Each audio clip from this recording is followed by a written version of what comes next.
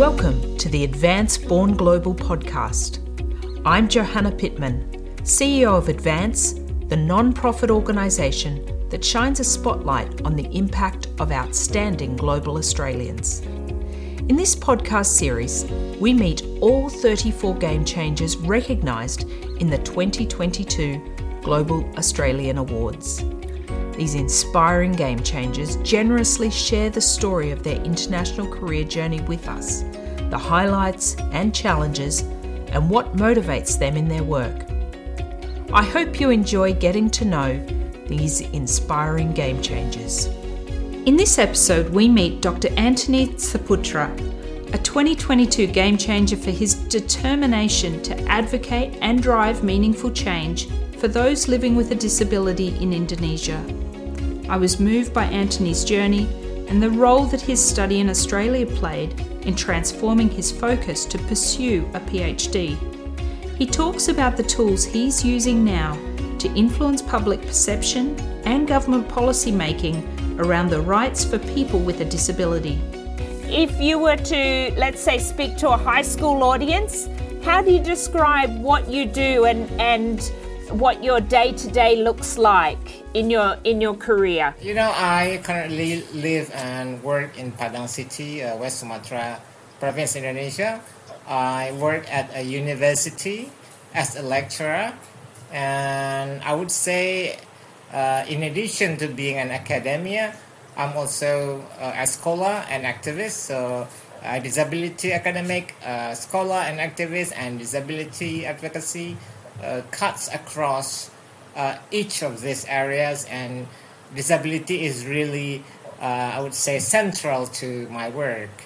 Well, yeah, I mean, I've been working in disability sector for quite some time, you know, particularly being a disability advocate in Indonesia. So it was as early as 2012, yeah, I mean, when I returned to Indonesia after the completion of my master's degree in Australia, and then I was sort of like motivated to make changes, yeah, to empower my fellow people with disability so that they could also have great access to education, and they could also be aware of their rights that are fully guaranteed by laws, yeah, not only by international law, but also our local law, our national and local laws in Indonesia actually are guaranteeing the rights of people with disability.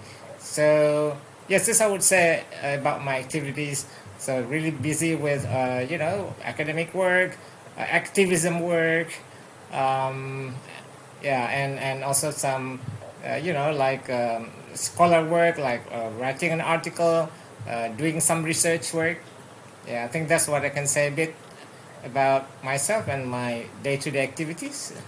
That's perfect. And when you mention about doing your master's and then your PhD in Australia, what did that experience mean for you, and what did it how did it change your thinking going through those years of study in Australia?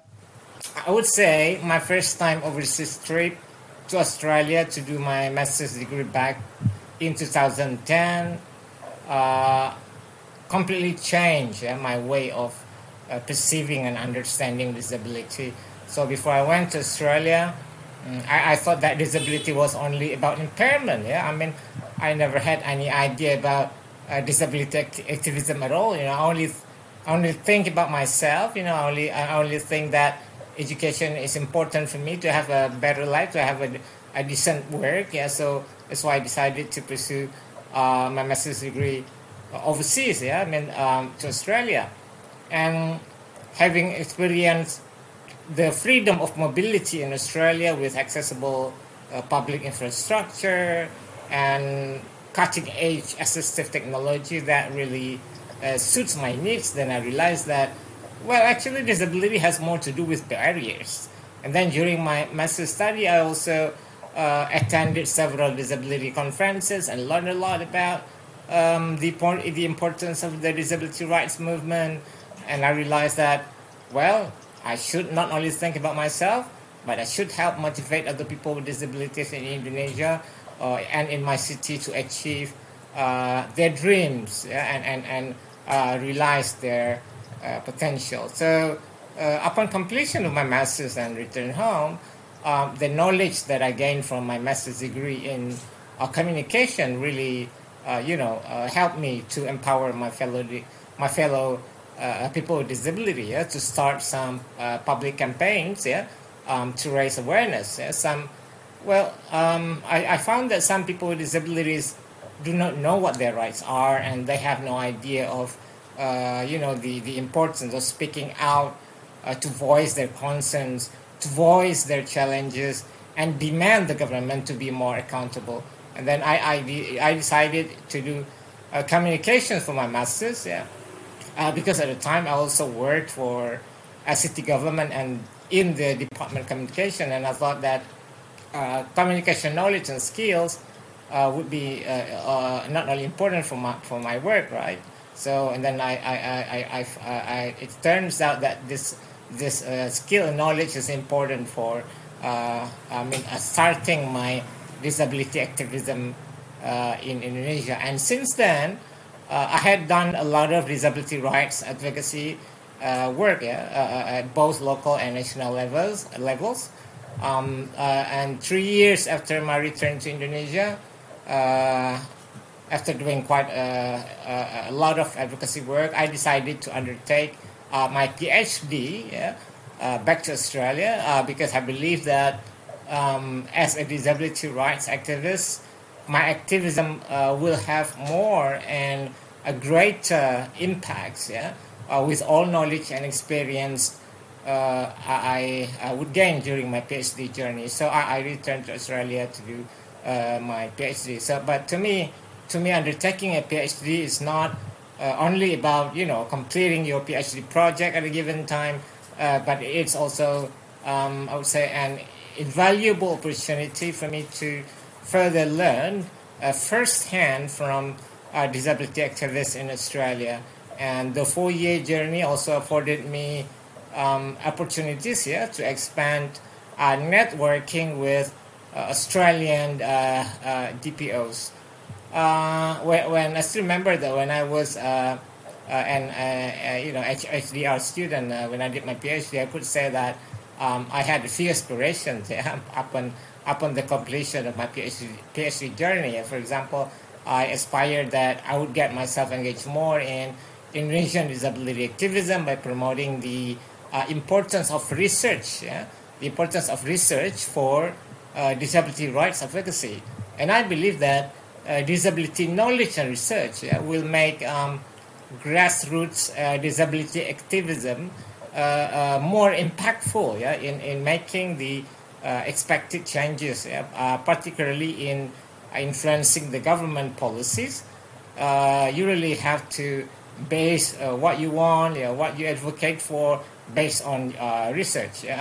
And then, I've been grateful, that for the last 2 years, after the completion of my PhD successfully, I ended up following this path in influencing the local government policies in Padang City and also in West Sumatra City. And I also have been doing more work in empowering grassroots disabled people in my city with knowledge in disability inclusion and meaningful participation, as well as the importance of community research to strengthen advocacy work. So, for example, some I think a really important work that I have done together with my colleagues at my disability organization in my city is that we strengthen the capacity of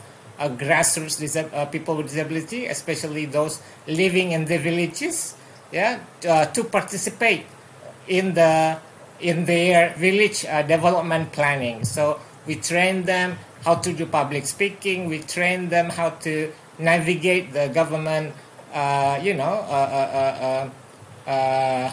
local development planning and the systems, how they can take part in those processes. And we've done that. And last year, I and my colleagues were really happy. Yeah, this is the first time happened in Padang City for the government to invite grassroots people with disability in their all government planning or local development planning processes. And I think this is something that really, makes me and my colleagues feel very happy, and all the hard work that we have done is really worth it. Yeah. Yeah. Where, I was about to ask you about a highlight and where you've felt you've had that impact. But I'd imagine there's a lot of challenges along the way as well. And what's the biggest source of those challenges for you?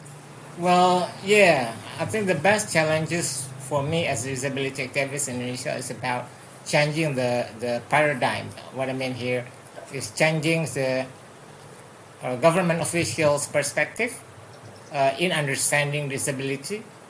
Most of the government officials only see disability only in one, sort of point of view that disability, what people with disability need is only social protection programs or welfare-related policy, something like that. But actually, we keep telling them, I and my colleagues, of course, through my organization, we keep telling them that disability should be seen as a cross-cutting issue, that disability is not only about social welfare, and of course social welfare is important for people with disability to improve their life, to recompense for their extra cost of living with disability. But it doesn't mean that other areas such as education, access to health services, access to disability-friendly infrastructure is also very important, and also access to employment. We keep bringing these issues to them. It is very important. Okay, it's good now that you have a disability local law. That's really good, yeah. But then what you need to do is to implement the law.